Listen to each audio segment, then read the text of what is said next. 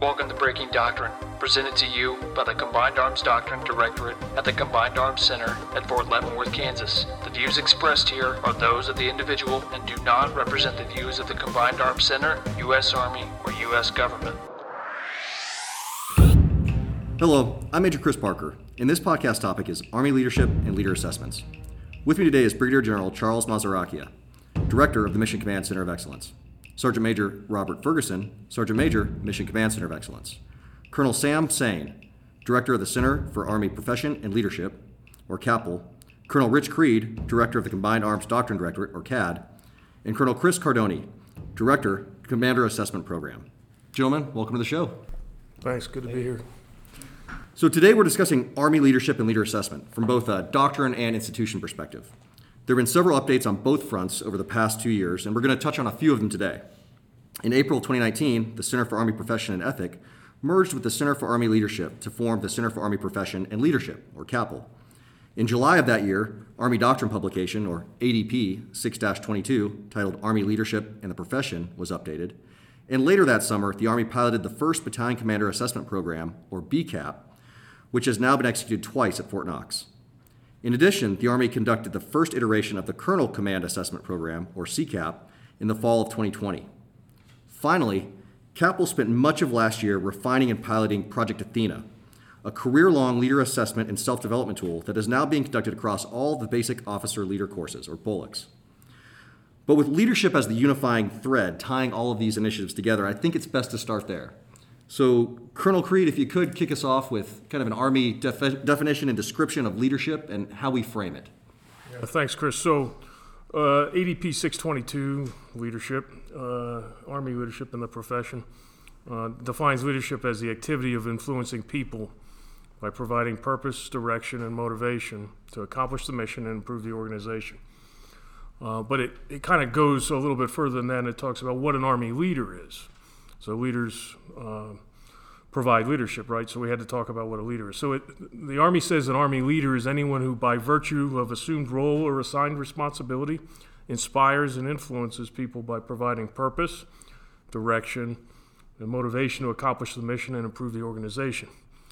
So in a practical sense, it kind of reflects, those definitions reflect the Army's attitude that if more than one soldier is in a place, one of them's in charge. And the expectation culturally within the Army is that it's not necessarily rank-based. It could be situationally contextual, but somebody is always in charge, which means it's vitally important that people understand what being a leader is. So we have this Army leadership requirements model, and I think we'll probably get into some of that a little bit later this morning, but it kind of frames leadership in two things.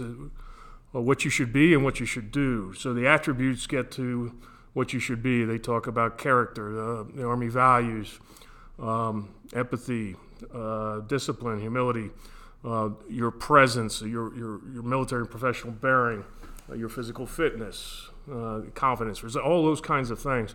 But the things that you do, the competencies, we talk about leading others, building trust, extending influence, leading by example, setting the example, your ability to communicate. Other competencies are about developing. Develop yourself, you develop others, you create a positive environment for the development of others. And this idea of stewardship of the profession, right? We're here to protect the profession. And then we achieve. So we want to get results, because ultimately that's what military organizations are designed to do. So you have to anticipate, you have to integrate tasks, understand roles, assign roles, provide resources, and set priorities. So there's a distinction between the attributes and competencies in that competencies are something that the Army expects us all to develop, and because they can be developed, whereas the attributes tend to encompass enduring personal characteristics. It doesn't mean that they can't be shaped over time, particularly if you come into the Army when you're very young. But it takes a lot of time to mold those, whereas the competencies we expect people to develop constantly. I've got a question. Yes, Rich, General Mazaracchia, does doctrine delineate anywhere the attributes and competencies by rank, position, or branch? We talk about levels of leadership, sir. So the short answer is yes. and we do it in lots of different places. So in terms of competencies especially, each of the branches has a series of competencies that they expect a lieutenant, a captain, a major, throughout their career to be able to display those types of competencies. When in 622, we talk about levels of leadership too. So I'm a direct leader, I'm an organizational leader, and that corresponds with rank and then your responsibilities over time. So as you become more senior, you become less of a direct leader. I mean, we always are direct leaders. There's always a direct subordinate. But when you have that organizational piece, the Army addresses that doctrinally as well. Okay. Yes, sir. Now, the Keystone Leadership Doctrine, ADP 6-22, was just updated in July of 2019. Colonel Sain, can you give us some background onto what was revised and updated in 622? Sure, Chris, and thanks for the question. I think Colonel Creed did a great job of laying out some of the elements of ADP 622 that are foundational to who we are as an Army and how we see leadership and leader development. And that starts with the Army Leadership Requirements Model and the Be, Know, Do pieces that he talked about. But much of the content in the new ADP 622 endures. It provides really a common framework and language and expectations. It sets the foundation for those attributes and competencies that Colonel Creed talked about. The roles and levels of leadership that he referenced. But there's really kind of four areas that I can talk about that your listeners might be interested in. And that's really one that Colonel Creed talked about, and I'll expand a little bit more. That's the revisions to the leadership definition. Some additions, an addition of the dynamics of leadership and the role of followers, or what is termed as followership. The introduction of a term called counterproductive leadership. And really the addition of ADRP1. So ADRP1 was incorporated. So it is the Army profession and Army ethic. That's the foundation of the Army profession exists within the leadership requirements models, attributes and competencies, things like trust, honorable service, military expertise, stewardship. And in the historical Army ethic, things like loyalty, integrity, duty, selfless service. That's contained in the Army values, and Colonel Creed kind of talked about that a moment ago. The second thing is really the change to the definition, and Colonel Creed touched on this, but I just wanted to expand a little bit. So really, as he talked about, it was really the change in the use of an action versus a process in leadership.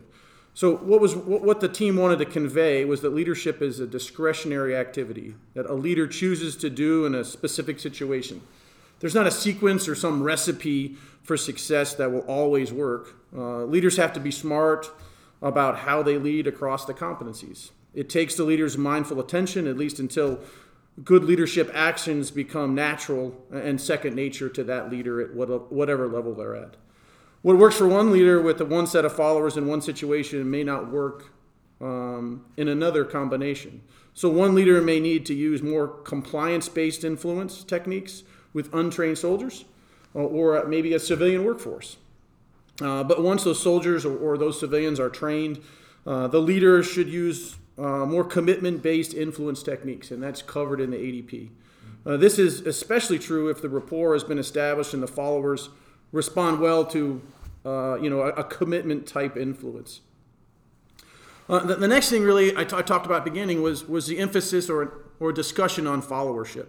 So while the role of followers has been expanded upon in the ADP, there really isn't an additional emphasis placed on it in the 2019 version.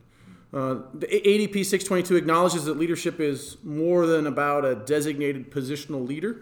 Leadership is the energy created by the leader and that energizes his or her followers to accomplish the mission they've been given according to the guidance that leader has provided. Leadership is really about the space between that leader and their followers and what ensues from that intersection. Followership is not really a thing separate and distinct from leadership. Following is what naturally comes from leading.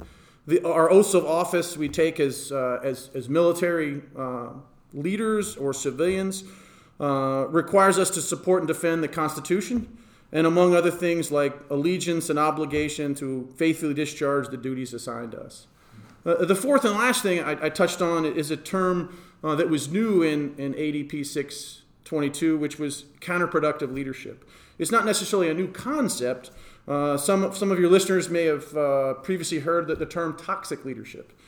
Toxic leadership was introduced in the previous ADP 622 in 2012, after there was a growing number of incidents of largely Army commanders and other leaders relieved for conduct unbecoming an officer or, in some cases, a negative command climate. The concept was referred to in that version as negative leadership.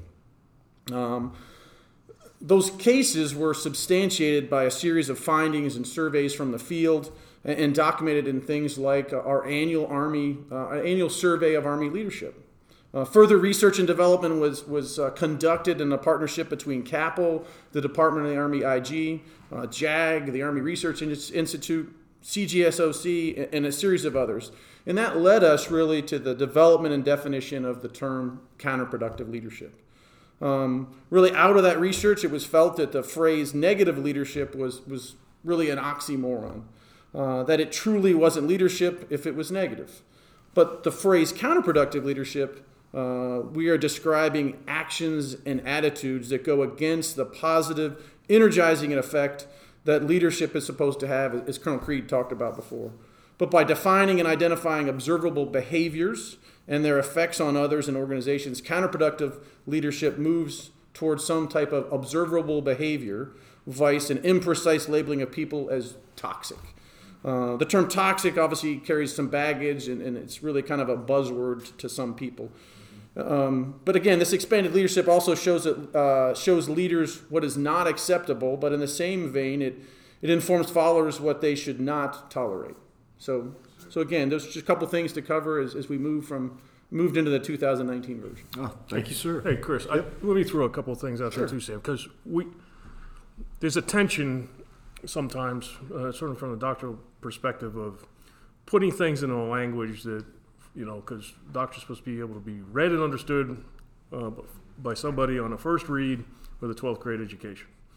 And one of the things that we had worked very closely with CAPL with was we really wanted to take a look at the language and put it into a practical sense. So over time, we had informed the Army's leadership doctrine by science and studies and research and all those things, but sometimes the language that we used in our doctoral publications was not easily understood by folks in squads and platoons. All right, it was written at a little bit too much high of a level. We didn't have good examples in there explaining to people, describing the concepts, so we really wanted to get after that. The other thing we wanted to do is we wanted to mirror the fact that the Army combined the Center for the Army Profession and Ethic and the Center for Army Leadership together. And so we thought logically it made a lot of sense to describe the Army profession and define that up front in the book, because that sets the context for why we develop leaders in the first place, right? It's to become members of that profession. And so we wanted to explicitly link those two things instead of having them in two different books. So, Sergeant Major Ferguson, on that note, can you maybe give us a little bit more insight? So to add on, for the majority of the leadership population is a lot of the NCO Corps to get after some things. So we even talk about it in the manual of how an NCO's ability is to translate a lot of the mission command down to the action of the organization. So while the senior leader is responsible for what the unit does or fails to do, success demands that all will perform duty with discipline and to the standard.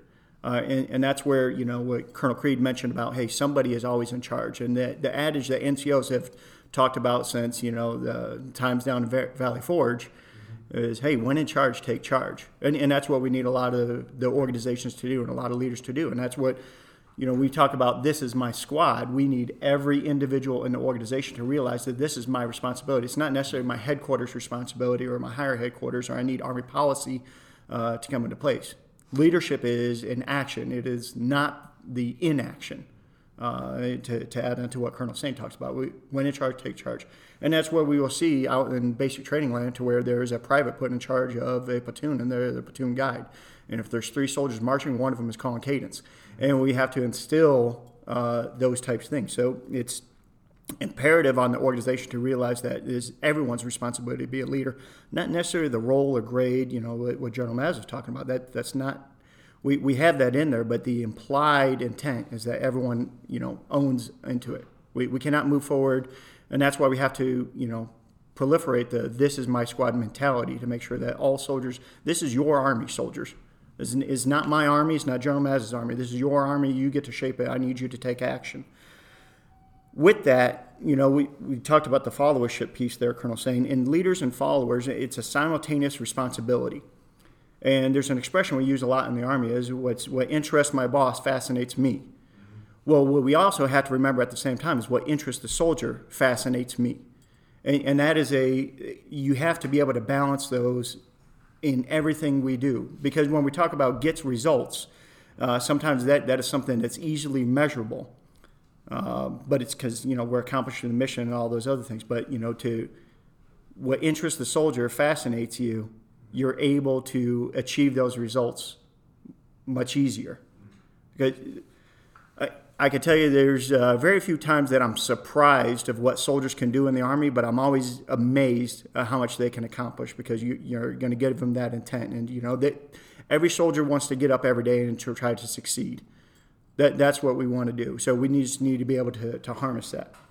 And there's a couple other ways we can do that. When we talk about it, also in ADP, we have formal and informal leaders. So when we talk about the assigned roles and positions and ranks, we also have many informal leaders. And out here, I think we can recognize all the informal leaders we've ever had in our units. Some of those might be, say, our SARC rep, or maybe our boss rep, or maybe just, your motor sergeant who somehow can get everybody to get things done. But that motor sergeant, we'll say is not the green tab leader we have in our organization. But we know that is an infectious individual that's able to get, positive results out of an organization. Well, how do we do that? We used to talk about, hey, you have legitimate power. And that's, something that, by your rank, maybe your drill sergeant campaign hat and the badge where soldiers know automatically that's an authority figure. I'm going to go ahead and follow the individual. And we have things, maybe people will talk about transactional leadership. Say, hey, I'm going to reward great performance, or I'm going to retrain or potentially punish if I'm a commander, poor performance or behavior to get that. But the two things that I think, as we strive for the leader requirements model, character, presence, intellect, leads, develops, achieves, is using the expert and referent power and probably even informational power, such as I will communicate consistently with my soldiers and never leave them uninformed. Those things of being an expert in warfighting, an expert in your craft, all that stuff, that's what will inspire soldiers to follow you. If you think about, hey, what makes a good leader is, well, who would I follow? Competence to a certain degree. You need to be competent. Absolutely, and that's why we, maybe we're talking about competence as an element and a principle of mission command, because, expert power drives leadership. People will follow, a leader. When we say, hey, that's a soldier, that's a soldier, that's who we're going to follow. Absolutely. And then the referent power is, a lot of folks will talk about how, hey, I may not remember, what, this, first sergeant or platoon sergeant, what they did for the organization, but I know how I felt after I had an engagement with them. So when you have that referent power and that positive interaction with people, then of course they'll follow you. And, all that will get past that blind trust that we have in an organization. Just say, hey, yes, we are armed professionals. We all sworn to an oath. That's how you build upon that trust, is by having those types of interactions and ability. So I just wanted to add those things out there for all the NCOs out here to listen to today. Oh, absolutely. No, I appreciate it, Sergeant Major. I'd like to add one thing about what Colonel Creed said. And I say this to all the listeners.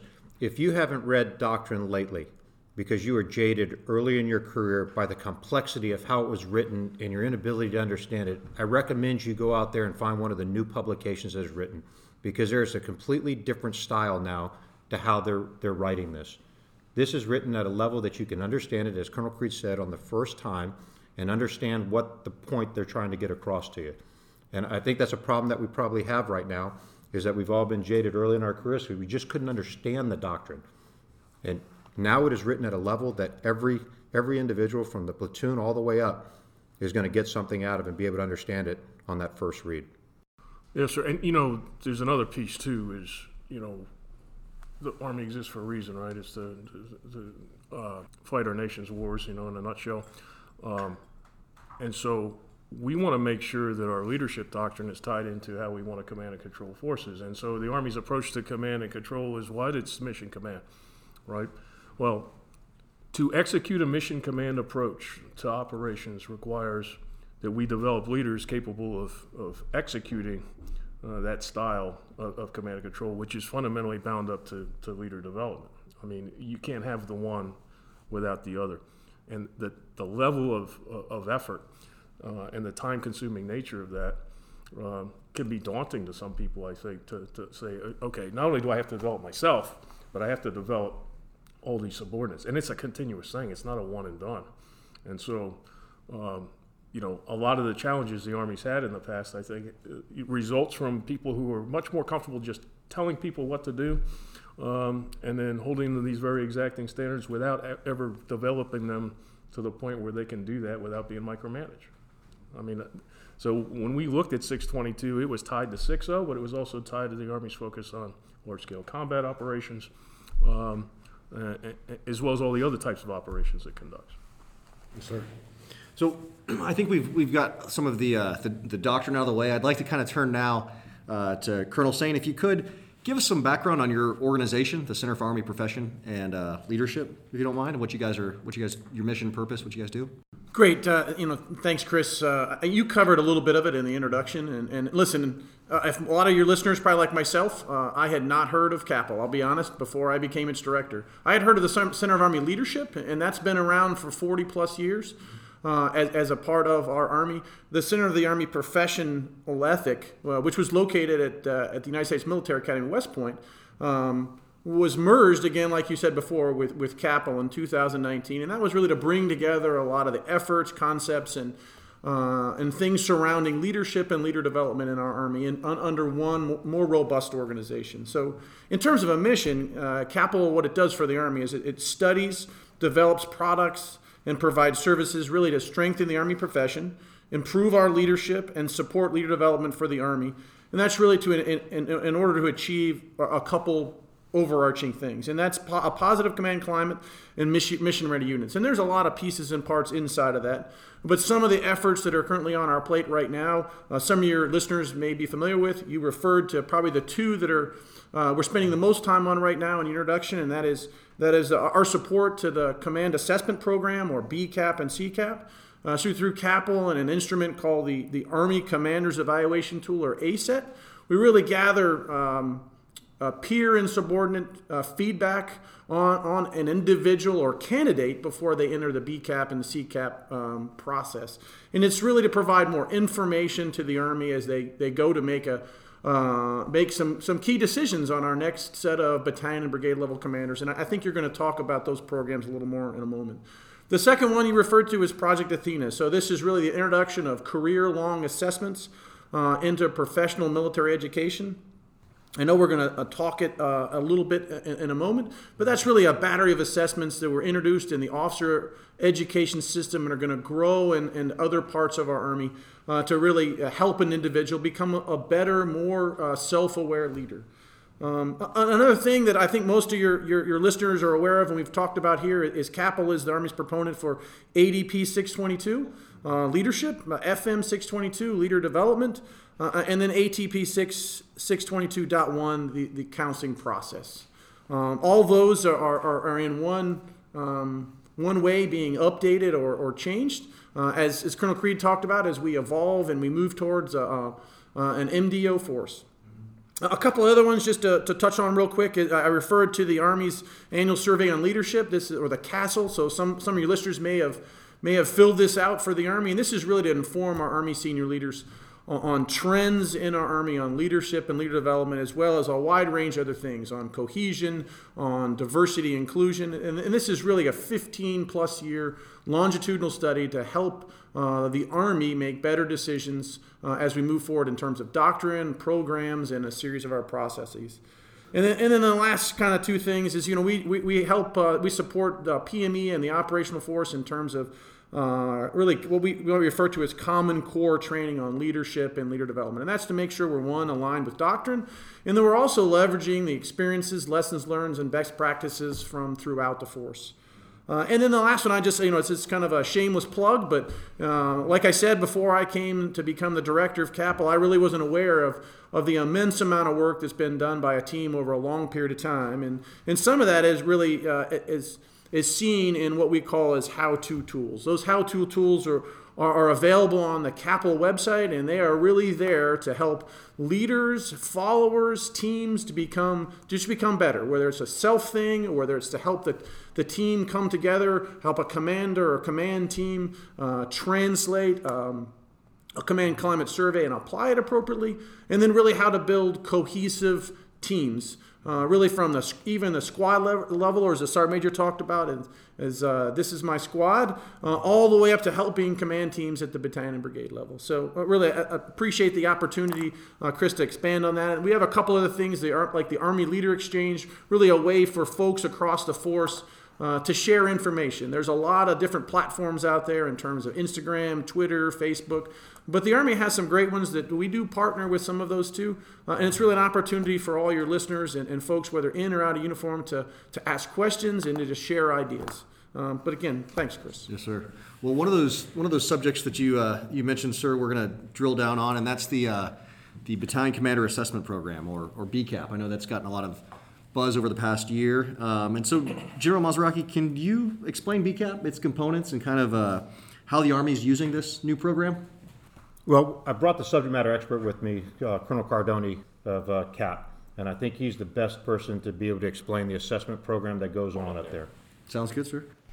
Thank you, sir. First off, I just want to recognize Army Talent Management Task Force. The Command Assessment Program is one of their multitude of great initiatives they have currently ongoing within the Army, with the director of ATMTF being Major General McGee. So our role here as part of the Command Assessment Program Directorate inside of Mission Command Center of Excellence is really to assist ATMTF in the execution of the Command Assessment Program.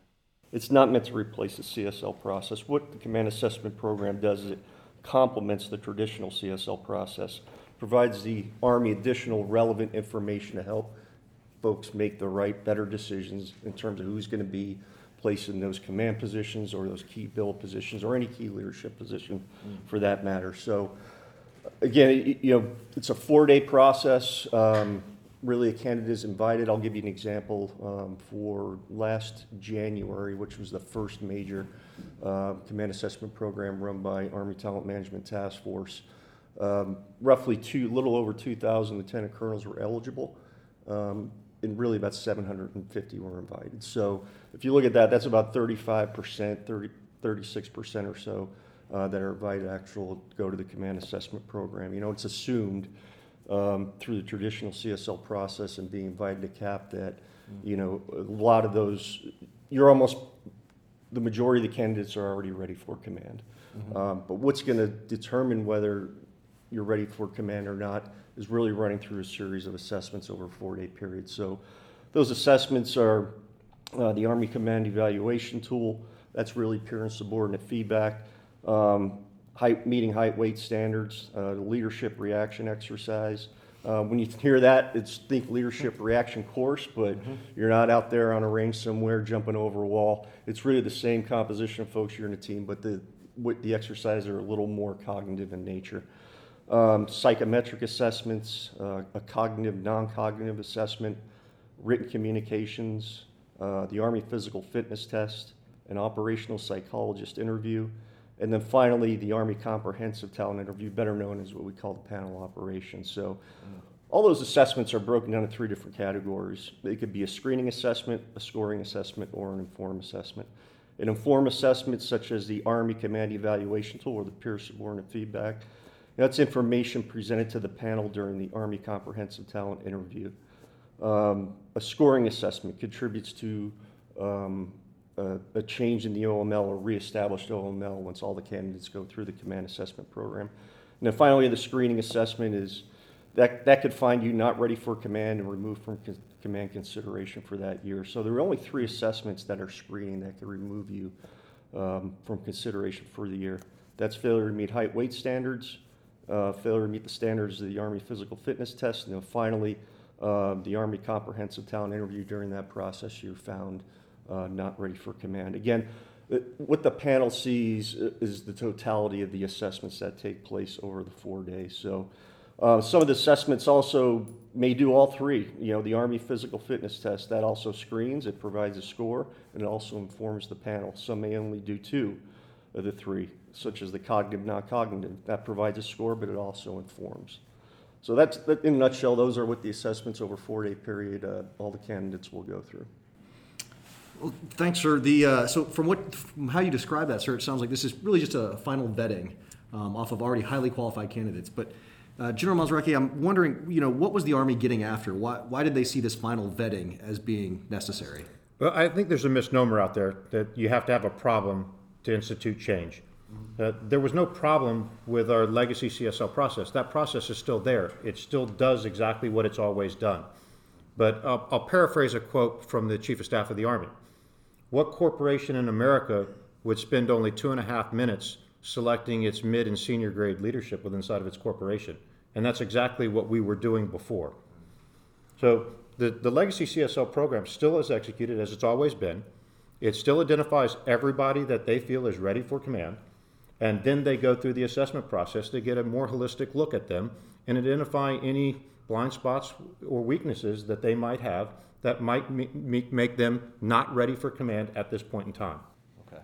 And sir, if I could add one thing to that. I mean, go back and look through your OERs and look at the senior rater comments. You could fit more information in one tweet than usually what a board member is seeing during a promotion board or selection board. So, and at the strategic level, I mean, look at our adversaries across the world right now. The technological gap is closing very quickly with some of our adversaries, but the one key component where we have dominance, we want to maintain that dominance, is our personnel and keeping and retaining our talent. So at the strategic level, this program contributes in order to keep and maintain our current talent and attract new talent. And so I think it's an absolutely great program in terms of that piece as well. Well, there's the other things. I don't know if it's an anecdote, but I've heard at least several of the senior leaders say that we spent more time evaluating people to go into Special Forces or Delta Force or the Ranger Battalion in terms of interviews and so forth than we ever did for people who are going to command 500, 800, even 1,000 people, or at the brigade level, 5,000 or 6,000 people. And in addition, also, I mean, it contributes to changing the culture of the Army and getting towards the culture of assessment. So, these assessments that take place during CAP, they're not a secret.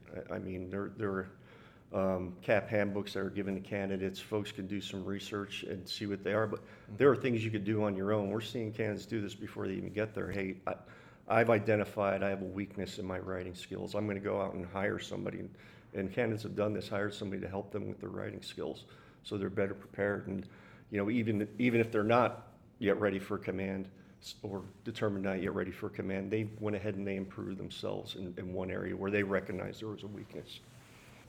Recently, an article was published in Harvard Business Review. It's the November-December 2020 issue. It's called "Reinventing the Leader Selection Process," and it was written by Colonel Everett Spain. It's great article. It really goes into detail of the why and how behind the Army Comprehensive Talent Interview. So I recommend everybody go and read it. It'll go into much more greater detail why certain decisions were made, of how the panel is composed, why it's double blind, those types of things. So highly recommend you read that. Thank you. So what we've got is a more comprehensive, assessment is the best way to look at it. But one of the things I'm curious about is the selection board at the end of this. First off, who sits on the board and how do they come to consensus? I'm also curious if there are any former battalion or brigade command sergeant majors on the board. I feel like that could be a vital piece of this. Chris, that's a great question. So you've got voting members and non-voting members on the board. The voting members is one major general, 2 brigadier generals, 2 colonels that are former brigade commanders, and then you have a non-voting member, which is a nominative select CSM. So already been battalion brigade and is at the general officer level. He's a non-voting member. So as you stated, we want his feedback and his assessment because he has worked with leadership at this level before. He is the only person on this board that is afforded the opportunity to speak. So he gives his assessment to the voting members. Then just like the legacy CSO process, the other board members do not communicate. It is based off of their personal perception of how the interviewee did on their answering of the questions that were presented. Interesting. Now, kind of on the same vein, and we touched on this earlier with some discussion, and that's, I'd like to look at the talent interview process, that piece of CAP. And with that, this is a blind talent interview, meaning the board members who are sitting in and doing the interview have no access to the individual candidate's personal background, their branch, their anything like that. All they have are the assessments so far, I guess, I assume. Now, my question is this, I guess, the right way to go about having this interview conducted? And my concern would be that you have a very diverse group of candidates, meaning you might have officers from, a combat service support or a finance background up against sitting next to an infantry officer, and we kind of have different expectations to a certain extent, I would think, about what they're going to command and how they should go about leading in those organizations. Is that okay to have that kind of that wide of a disparity amongst candidates in the same board, sir? Well, you actually asked two different questions, so I'll start with the first one, which is the double blind panel interview. So double blind. The interviewee doesn't get to see the panel members, and the panel members don't get to see the interviewee.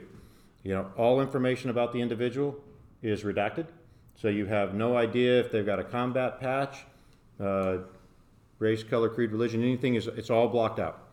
So it is as fair as it can possibly be, because as much as we'd like to say we carry no biasisms within ourselves, we do.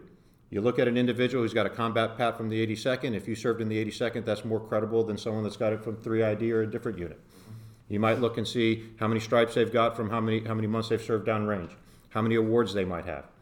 Well, those are opportunities that they were afforded, and you can't hold that against an individual that might not have been afforded those same opportunities. So we eliminate some of that biasm by having a double-blind panel interview. The second question that you asked about, and it's why I kind of asked Rich early on about attributes and competencies, and I think he did an incredible job of explaining it. There are some technical and tactical things that we expect as we grow from ranks in different branches and stuff like that. But the baseline attributes and competencies of leadership do not change by branch or grade or rank or anything. It kind of grows as you go into different positions for the level of responsibilities you have. But what we describe as leadership is leadership. So it really doesn't matter, because the board's not going to ask a technical, tactical competency question, because they have no idea if they're talking to somebody that served in a KD3 or XO position, in an armor brigade, an infantry brigade, an MI brigade. That's transparent, and it should be. And I will tell you, what's most impressive about this is every day the board goes through anti-bias training. To understand what the question, don't read into his answers to try and figure out if he's this, that, or she's this or that or the other. These are baseline leadership questions that we expect from every officer within the United States. Gotcha. Thanks, sir. Additionally, sir, I'd just like to add, research has shown that probably the traditional face-to-face interview, you invite someone in your office and shake their hand, have some opening comments for each other and say a few words, but that's been shown to probably be the least effective way of hiring an individual and conducting an interview. So I'll add one more thing to this thing. I will tell you, a double-blind interview is difficult. I mean, when you're giving a briefing and you're standing in front of people, the first thing I was taught as a cadet was reading the body language of your audience to see if you're going in the right direction, and then you can pile on or pull back in that area. This is hard because you're looking at a curtain. You've been given a time allocation to think about the question, and then you've got to respond within a certain amount of time, and you've got a duration that you can speak for, without knowing from body language how you're being perceived. It's interesting, and I'll tell you, I'm a proponent of this process. After seeing it, it works. Yeah. Sir, I'd like to add a couple things about the nominative sergeant major. So the nominative sergeant major provided some feedback and assessment to the voting members is all based off the leader requirements model. Okay. All right, so it's again based off of that, but it's not based off of anything else to say, hey, I would serve with this person again. It's based off of, hey, hey, I think that the candidate here was able to clearly articulate how they would be able to develop others and build a team. And that's kind of the feedback that the non-sergeant major would give to the voting members. But also to validate the integrity of the double-blind interview, the sergeant major was asked to determine the gender of the candidates throughout this process. And the sergeant major, or pardon me, the ethnicity of the candidates, and the sergeant major was less than 50% accurate in determining. So it validates the double-blind interview process to make sure, hey, are we doing this and moving in the right direction? And then the other part is it's a talent interview. And it's, something that we need to just be able to better capture as, we're saying, hey, well, what are we doing? What's wrong with the system? Well, how can we optimize the systems that we have in place? So we're looking at talent interviewing. And so if you want to take a look at the enlisted panels, enlisted boards are, we'll frankly say it, sometimes it's about rote memorization. And we need to have leaders to be able to articulate how they can get after an action, not necessarily what are some specific things they do. So it's getting after the actual talent, and that's what we're trying to assess when we're putting people into position, not necessarily, just only intellect. Well, in talking to that double-blind bit, we can relate to that in this COVID environment in some ways, right? So if you spent, I spent, 3.5 years in this job of standing in front of a bunch of people and explaining things, in some cases for the first time, to audiences. When you do that blind through MS Teams or Zoom or whatever, because, we turn our cameras off to keep the bandwidth down, you just have to have confidence that people are receiving what you're saying, and you're dying to try to get some feedback, but the way that works with those kind of audiences, it doesn't work. So it seems to me that attribute of confidence, whether you have too much of it or too little of it, that's got to be one of those things that just pops up and becomes really obvious off the bat. That people who isn't comfortable in their own skin, or who may be too comfortable in their own skin, kind of thing. That just seems to me to be something that would be something you guys would notice, I guess, when you were doing this. In those interviews, sir, what the moderator does for those interviews to help mitigate any of that, and some of our personalities between being an extrovert or introvert or some of that, is every candidate has 30 seconds to formulate their thing. So it's not to make sure that to avoid the bias of a board member, say, hey, this person's on it, is to make sure every candidate is taking those 30 seconds. So it's not to influence the board members, and it doesn't disadvantage the personality type of the candidate coming through. So I would have to say hats off to CAPD and the Talent Management Task Force for designing this to ensure that this is a world-class, fair, standards-based, and safe assessment all the way through. It's impeccable, some of the details that they put into any of the leader reaction to exercise, or the APFT or the height and weight. Going down there and observing, height weight. I was like, I've seen the height weight. I've been a sergeant major. I've been an NCO for, 25 years now. I've been able to see all this. And I was like, this is going to look like every other height weight in the Army. Absolutely not. It is the most professional height weight assessment, APFT assessment I've seen. And it is the world-class event in ensuring that we're selecting the best leaders to take, these command positions. And when we talk about the other portions of, we mentioned the branches, sir, and all that. Mm-hmm. Again, what Colonel Cardoni said is that, we still have a CSL process. So the boards and the talent interviews and all that, the most weighted criteria is still the matters of performance throughout the candidate's career. That is still the most weighted area. Yeah, I agree, Sergeant Major. And again, I just want to go back to the specifics of the question about based on your branch, what kind of job you're going to go into, or key billet. Again, these are all behavioral-based type questions. They are not looking at OERs, or they figured out what your branch is, or they want to know why you made a specific decision at a specific point in your career. These are behavioral-based type questions that really get at the leader requirements model. Well, so this has been quite successful so far. I think BCAP has. Now, the Army decided that it would go ahead and expand this to the Colonel Command Assessment Program, CCAP. General Mazraki, can you give us some insight onto where that program's at, and how is it different from BCAP? Well, I'll let Chris talk about the differences, but I'll talk the first portion of that question. Number one, it was piloted last year for the first time, and it was very successful. Successful to the point that senior Army leadership, after what they saw through the BCAP process and this first pilot program, has decided to continue it. So we'll hit our second iteration this coming year in October, and it will continue after that. Thanks, sir. There are a number of changes. There's some changes to the assessments because really you're moving, BCAP. You're still at the direct level of leadership. You're going to CCAP. You're being looked at the 06 level. You're moving to the organizational level of leadership. So really the assessments are adjusted to account for that. And the other piece is, probably over 90% of our senior leaders come from key billet or command positions as 06s. So we're really looking at trying to see if we could assess in terms of their strategic potential as well. But those are the two major pieces, differences in the programs. Thanks, sir. Now, it looks like these programs are going to continue to expand, and that's why I was curious, sir, what do you see on the future for the expansion of the Commander Assessment Program? It'll expand to account for example, we already ran through Talent Management Task Force this past iteration, October, November timeframe, did the Army Leader Acquisition Program piece of it, or our Acquisition Corps officers that were going in to assume some positions at the 06 level. So that was just run just for the military personnel within the Acquisition Corps.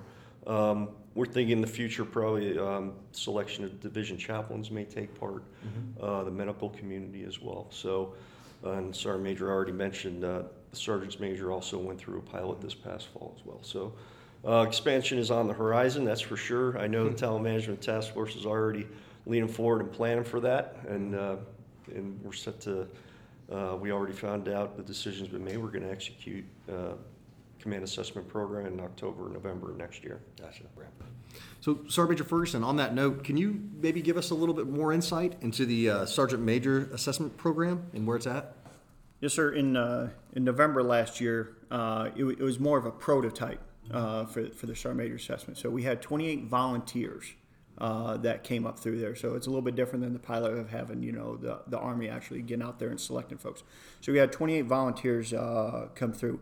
And other than the ACET, the Army Commander Evaluation Tool, the Sergeant Majors took the Leader 360, which is to where the Sergeant Majors got to select their peer and subordinate feedback and kind of give that stuff. So that was probably the main difference between the two assessments. Again, everything is based off the leader requirements model. Now, the board members were a little bit different. So the voting members were all, nominative sergeant majors. And then the non-voting member was a lieutenant colonel who had previous battalion commander experience, either current or previous. And that officer did the same role that the nominative sergeant major had with the BCAP and CCAP process. I would say that all of the peers and all of the AARs, the sergeant majors, we're all in agreement that this is something that we need to continue to look forward and to assess to go forward. So that our recommendations and decisions are still up with senior leaders in the Army, or how it's going to be conducted through CAPD and the Talent Management Task Force to get after how do we maximize this, and how do we refine some of the tools and assessments for sergeant majors. What is a different evaluation tool for sergeant majors that we're looking for officers based off of certain things? But again, we're primarily all still looking at the leader requirements model. Yeah, and I can expand on that a little, Chris. So, so some people who are listening here may have previously experienced the MSAF, or it provided folks and individuals an opportunity to get peer, subordinate, and feedback from superiors.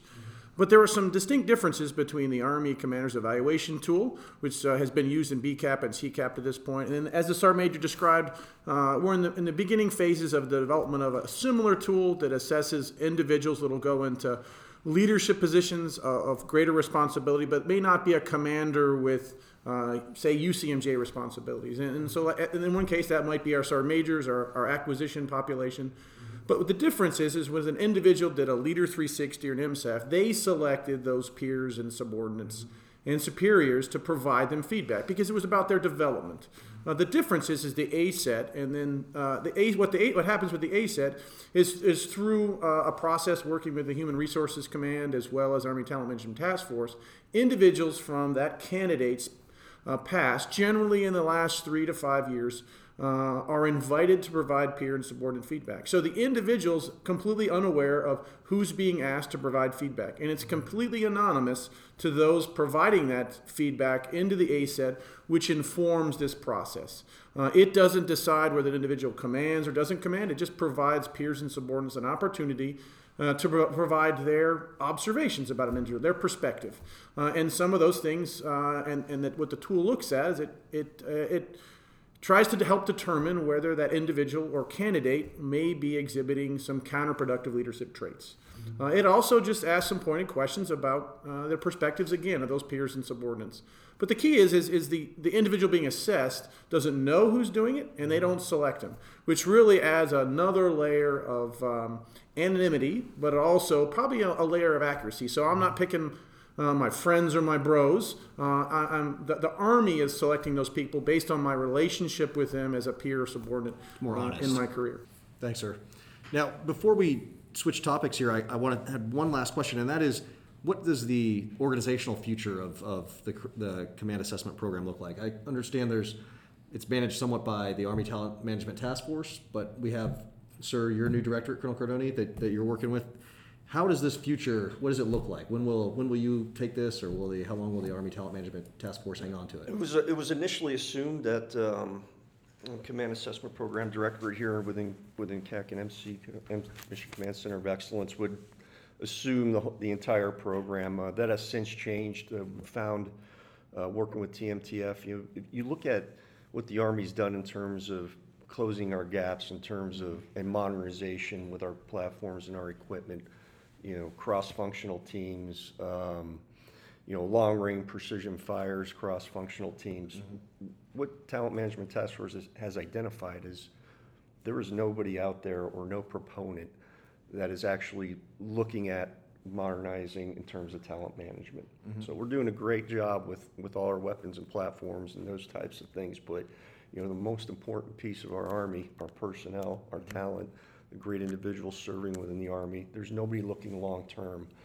What we're currently seeing on the horizon is an organization at the Army enterprise level that's going to have the ability to look deep in terms of talent management, really taking care of the policy level issues regarding talent management, collecting data, analyzing data, and really at the Command Assessment Program Directorate here down in MCCO is really the execution of the CAP program itself.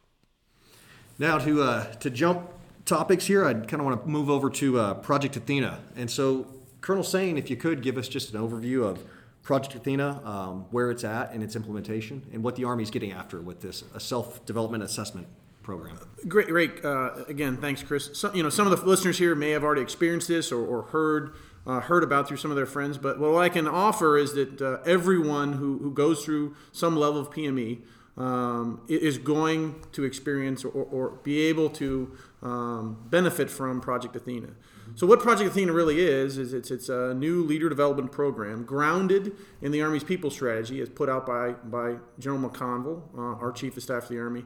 But it's really a TRADOC program that uses some standardized or a battery of assessments designed to support a leader's growth and their development. So it's not talent management. Probably a better way to term it, it's talent development.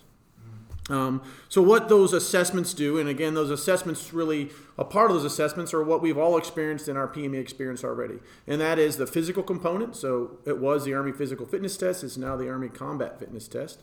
And then what we refer to as the warfighting element, and that is the elements within the POI and the standards that we're graded to help us be successful once we depart or graduate from that phase of PME into our next set of jobs in the Army.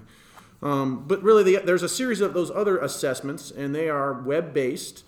Some are commercial or civilian, and most were developed here at Capel and in concert with the Army Research Institute. And those assessments really they're to do two real main things, and that's one, to help an individual become more self-aware. So how do I view myself versus how my peers and subordinates perceive me or see me? Am I adaptive? Am I a leader with good communication skills? So really, self-awareness is number one, and then really those assessments, along with some other, help an individual to focus their leader development. And so what does that mean? So as I become more self-aware and I understand better where my strengths may lie and where some of my developmental gaps or weaknesses, or really you could just say those areas I'm not as strong in, it's to inform really the next phase of the effort, and that is the development of what we might call an individual development plan or self-development plan, or we might simply call a developmental counseling statement.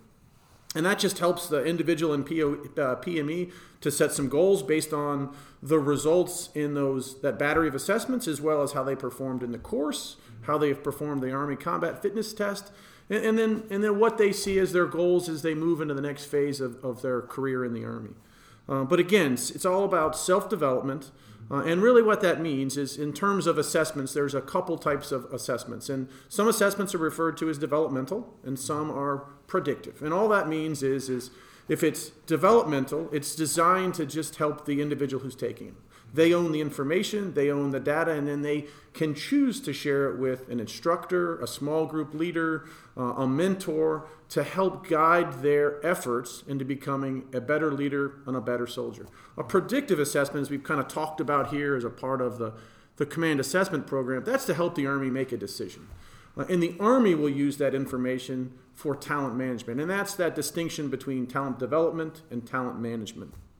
So in terms of Athena itself, it was really an idea early last year with General Funk in concert with Lieutenant General Rainey, the CG of CAC. But it was started in our basic officer leader courses, or BOLICs, with our second lieutenants across all 17 of our branches, and also piloted in the maneuver captain's career course. And that started in the summer of 2020 with these battery of assessments to really help us learn and to grow in the program. Recently, in this month, all those assessments and the entire Project Athena effort is growing into all Captain's Career Course, which means by this month, next month, all Captain's Career Course at all 17 branches will be taking their series of assessments that have been developed for those leaders at that level. And then the Command and General Staff Officers Course will also begin to take these assessments sometime here in the spring of 2021. So, sir, you mentioned an interesting point here, and that is that these assessments, it sounds like they vary by grade or level of PME. Is that correct? They do. Now, some of the assessments, obviously the war fighting and the physical fitness component change with your echelon of PME. Some of the assessments, generally those in terms of my self-awareness or individual self-awareness, will slightly change or not change over time. And that's to help an individual really understand and, if necessary, make some immediate adjustments to their personal strategies of behavior. So things that we described, like the Leader 360, which is a peer and subordinate assessment, or the Leader 180, which is really a peer evaluation, those will be taken by individuals throughout their PME experiences, because they will change as leaders, they will grow and mature, but it'll help them understand how they are versus the perceptions and observations of their peers and subordinates. Some of the assessments will change, and that really they will change based on what the expectations of the Army are for those leaders or individuals at that level of leadership in the Army. And that's all grounded in the Army Leadership Requirements Model, and is designed to, once again, inform that individual's self-awareness and then help to focus their self-development. So again, they can become the best version of themselves moving forward in their chosen career. Hey, but Sam, so for some, we're all old guys and sitting here in the room, except for a couple. But Chris, so throughout my career, for example, starting at BOLIC or the basic course back in the old days, you had a reading test, right? You had the Army Effective Writing test. You had a personality test. Forget which one it is. Myers-Briggs, right? And so I always saved all those things, and you keep them, and you have your AERs, right, from the schoolhouse as well. But I think what I'm hearing is that wasn't necessarily true in every branch. in every school. And the other piece is nobody ever did anything with it. You know, I collected them and saved them and watched how they changed over time. But it never seemed like it was related to the AER or how well I did in school. And then AERs weren't necessarily related to or treated the same way as OERs were, which was always seemed a little frustrating. That, you know, if you bust your butt in school to become better, you really didn't get any different benefit than somebody that was kind of coasting. So, well, no, Chris, I mean, those are some great points, and you're right. The part of our challenge was it wasn't standardized across our Army. It wasn't standardized across all branches. But what has been found over time is that an individual with greater self-awareness is a more aware leader. And is a better leader. And that has been reinforced through the BCAP and CCAP experience. And then the other thing you kind of described was, you know, you took those things and stuck them in this little folder and held on to them. You were probably the anomaly, I might say. But, you know, what comes with this is we're also leveraging technology and automation with this process. So the vast majority of the assessments are all being provided to individuals for their access throughout their career, and that's that career-long assessments thing, through a system called the Army Enterprise Assessment System, or AEAS. That just means that an individual takes an assessment, they use their CAT card, they log on, they take assessments. The assessment provides them what's called an individual feedback report, which they use to inform that individual development or self-development plan, but that is on there forever. So as an officer, or as we grow the program in the non-commissioned officer corps, the civilian education system, and with our warrant officers, there'll be a record of that for you to utilize throughout your career. And that means you'll be able to go back and reference, but not in a folder, stuff them into a folder, but on this system. And then there are some other tools that we're introducing to help an individual, you know, pull that information together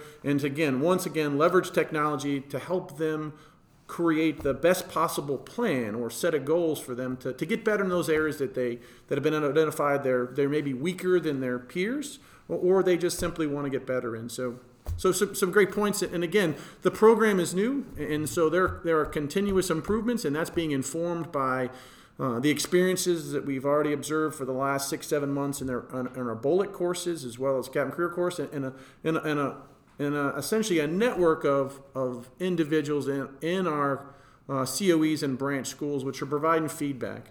As we move forward into 2021, the scientists that work in Capitol are going to begin to conduct what's called a program evaluation. That just means that, like everything we do in the Army, we want to assess. Are we doing the right things? Are we doing them right?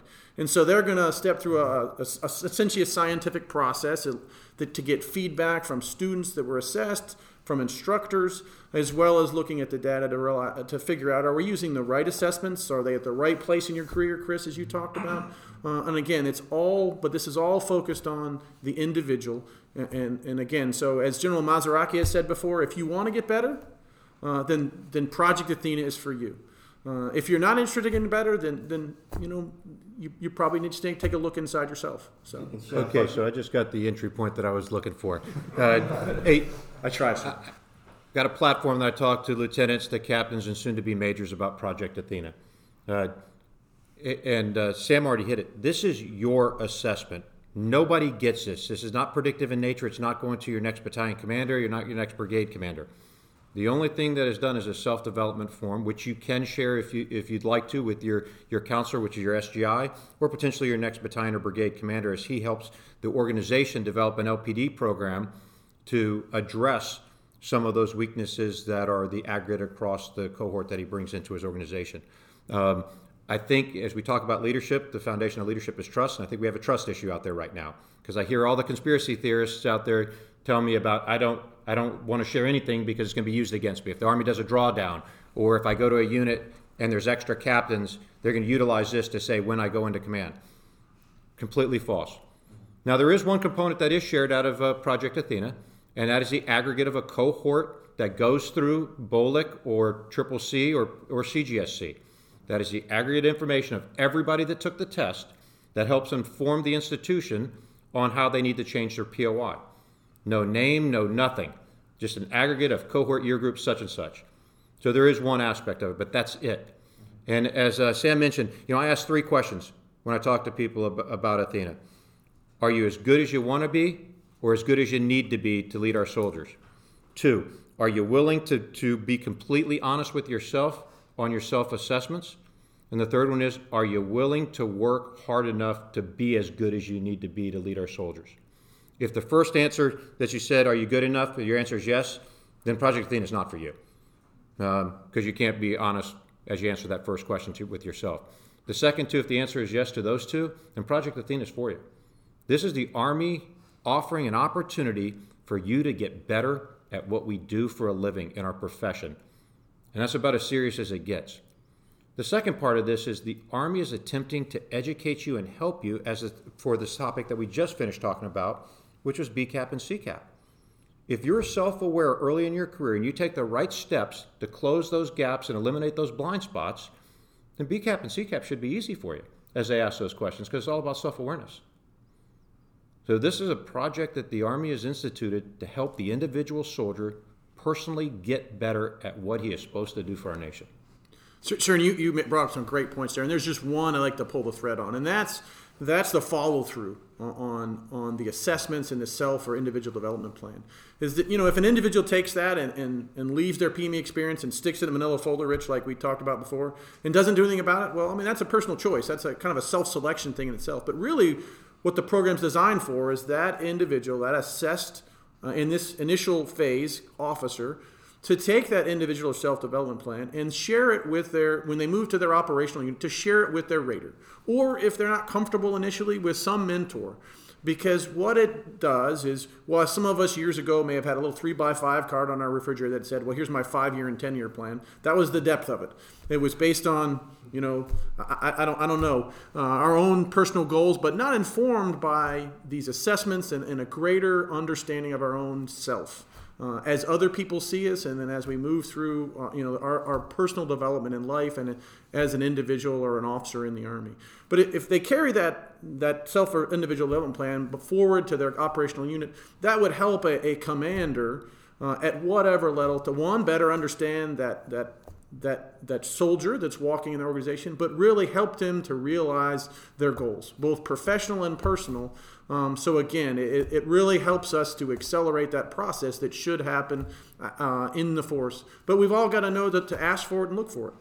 That's related back to what General Maz said. You framed it a certain way. Am I as good as I need to be? Yeah, I tend to look at this as, am I as good as I think I am? And because that's another piece of this. So we've all had this experience, and it's something that I do with initial counseling for people to join our team, because it's a kind of a strange place. But you ask people, what are your goals and so forth. Talk to me about, are you still in the hunt for either promotion or the command track or so forth. And the percentage of people that are taken aback by those kinds of questions who are, in some cases or in many cases, overly optimistic, and then you don't find out till later that I thought I was in great shape because nobody told me differently. And it kind of relates back to, when you have a senior rater profile. I had a senior rater one time warn me, when I first was in 05 Command and was going to have a senior rater profile. He said, you're going to find out some very strange things. And one of the strange things is, if, say, you senior rate 30 people, the only 4 or 5 people that are going to come back and complain about an OAR are generally the bottom 4 or 5 people who had no idea that they were an order of magnitude less capable as leaders than everybody else. They consider themselves at the top in terms of their self-evaluation. And what's that called? That's a lack of self-awareness. Exactly. Okay. So I just think that that's a powerful thing, and it goes right back to the leadership requirements model that's in the doctrine. But that's a lot of its attributes, but it really gets the competencies when you get out in the operational force.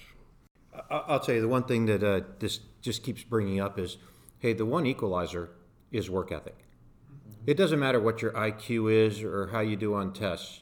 It's your work ethic. Because the smartest guy in the room who's not willing to put in the energy and the effort is going to get outworked by the dumbest guy in the room who's willing to do whatever it takes and refuses to be outworked. That guy's going to be successful. So if you're not willing to be totally honest with yourself on these tests, and when I say totally honest with yourself, we all have that thing where you read something, you're like, well, I do show tendencies of that sometimes. I could say yes on that. Well, if you had to go through that process and the answer is no, and you need to be honest enough to be hard on yourself if you really want to be better. And then the last part of it is work ethic. How bad do you want it? And I'll tell you, that's why I love the BCAP and CCAP selection process, because we're offering people a chance to compete. How bad do I want it? Am I going to prepare? Am I going to put the work in to go in there? There's only a couple areas that you can probably put a lot of work into, but I'll tell you, it's the number one thing that everybody complains about, the PT test. No, the PT test is absolutely too standard, as written. That's always been written. We're just holding ourselves accountable to what we've agreed are the standards. You can overcome that with will and work ethic. That's just like being a walk-on versus a scholarship guy, right? So. Now, Colonel Sain, with Project Athena, as we discussed, it's currently conducted in PME, and that's BOLC, career course, and then CGSC for some officers there who stay in that long. Now, is there any look at expanding this outside of just TRADOC and maybe trying to nest it with the counseling and evaluation process? So outside of those 3 times in a career, you get more feedback? Any idea? I think it's a great question. There's really kind of 2 parts to the answer. I think the first part is inside of TRADOC, as we've kind of talked about it here. As Project Athena was in this initial phase, it was introduced inside the officer education system. So as you described, the BOLC, CAMS Career Course, and CGSOC.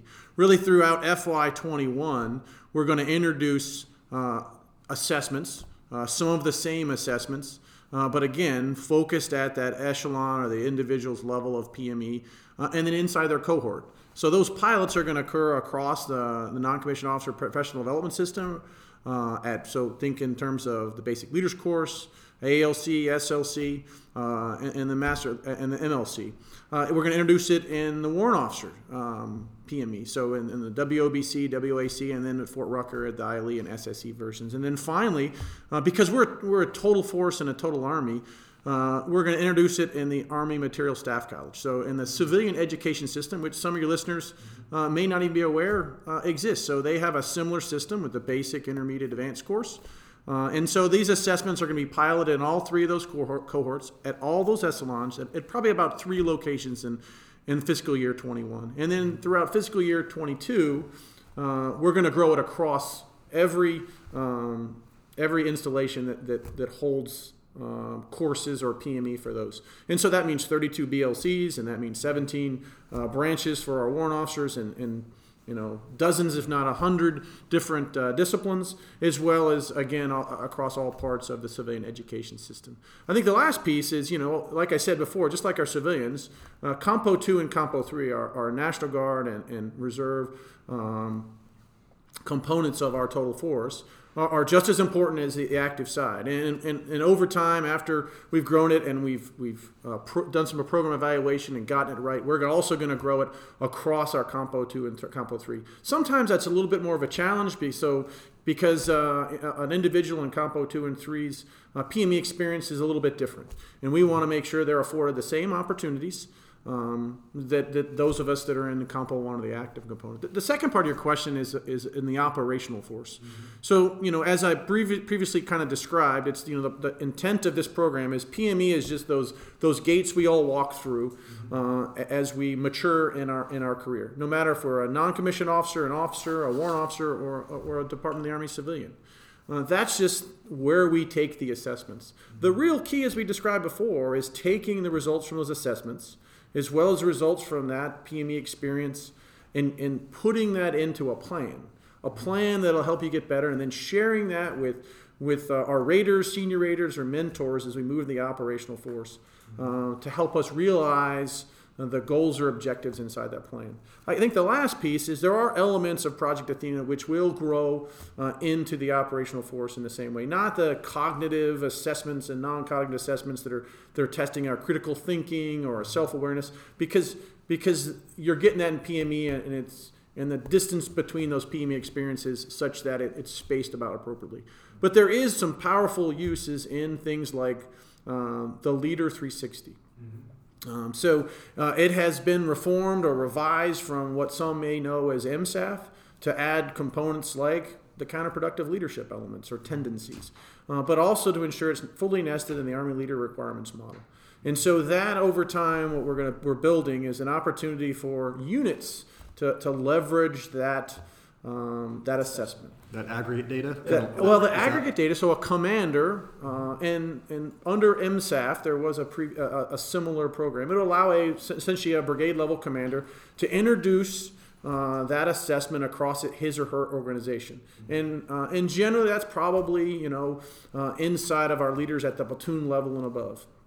It allows the commander allows each of those individuals to take that assessment, to become more self-aware, and maybe that's because they're outside their PME, but it really allows the commander, and like you said, in an aggregate fashion, to understand his or her organization better. So how do his lieutenants or how do his sergeant first classes, what are they strong in or maybe less strong in? And that could really help that commander to make some more informed decisions about a unit leader development program. It's not the do-all and end-all. It can be combined with some other things that are available throughout the Army. And one that the CAPL has developed was the Command Climate Navigator. I kind of side referenced it before, and that's really to help a command team take the results of their command climate survey, look at the results, and to develop a plan to address those areas that may be of concern or they're just not, they want to get better at. So. And Sam, that's key because, let's face it, for the majority of officers, probably CGSOC is the last PME they're ever going to go to. Mm-hmm. It was as it relates to BCAP and CCAP. It would be remiss if we brought all these candidates down to Fort Knox and they didn't get any feedback. So build into BCAP and CCAP as well.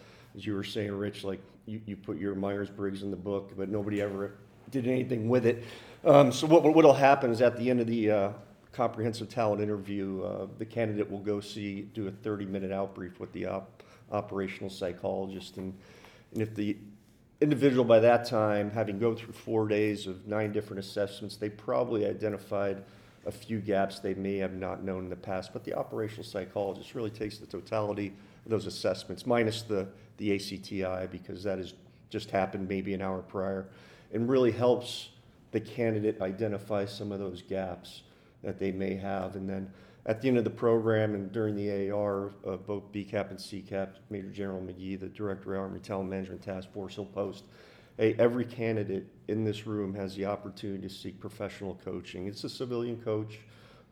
They won't have the information or your assessments from BCAP or CCAP, but it's another opportunity outside of Athena or outside of the unit to go ahead and close some of those gaps you may have identified going through the process. Is there any thought given to the possibility of giving the selection board access to previous Project Athena type assessments? So Colonel Cardoni's team and the team at CAPL work closely together, but also work closely with Talent Management Task Force. And this question is one we've gotten all the time because, some might say, well, more information is better. And that might be true, but there's this trust element that General Mazzaracchi talked before. And as I previously described, there's the 2 general types of assessment, developmental and predictive. Project Athena falls wholly in the lane of developmental, which means the individual being assessed owns that information and data, other than the aggregate data, which is, an entire class, an entire year group, an entire branch, and that's to help the Army make a more informed decision. And while the efforts of Project Athena and the Command Assessment Program are complementary, or as General Mazzaracchi described before, if I took advantage of all the elements of Project Athena, make myself more self-aware, and to develop myself in those focus areas which I was less strong in, I am going to perform better when I get an opportunity to go to the Command Assessment Program, whether BCAP or CCAP or the Sergeant Majors or acquisition or whomever. And so over time, really, that's about improving the Army's readiness and really improving the Army's personnel. So as Colonel Cardoni talked before, that is the one area where our Army, our joint force, continues to have an edge. And this is a way that the programs are complementary and work together. But again, that data from Project Athena is completely owned by that individual who has been assessed, where the data that is collected as part of the command assessment program is the Army's to make a more informed decision. Now, there will be opportunities in the future for an individual who takes assessments in Athena to share it with other people, as we talked about before. And so in terms of knowledge, skills, and behaviors, which Colonel Creed alluded to before, we use some of those on the officer side right now to inform our AIM 2 choices, but those are self-professed, which means I might say, well, I'm a great writer, or I am a wonderful public speaker. Well, what some of the Project Athena assessments will do is allow that KSB to move from something I self-profess or believe in myself to something that there's some quantifiable information that says, yes, I am. That's another step in the process, but again, just wanted to make it really clear that we have to maintain the trust for everybody participating in Project Athena. That's your information and data, and you are the only one that can share that. But again, never forget what we've talked about before, which is this is all about you getting better, and you deciding that that your improved self-awareness and your improvement in areas where your performance in some form of assessment was less strong, that you now have a pathway to get better. So if you so choose to participate in a BCAP or CCAP in the future, that you're better prepared. Thanks, sir. Well, gentlemen, on that note, I think we'll wrap things up. Thank you for joining me today. Good to be here. Thank you. Thanks. Well, I'd also like to thank our listeners and note that the views and opinions expressed in this podcast do not necessarily reflect the official position of the United States Army, the United States Army Training and Doctrine Command, the Combined Arms Center, or the Mission Command Center of Excellence. I'm Major Chris Parker, and this is Breaking Doctrine.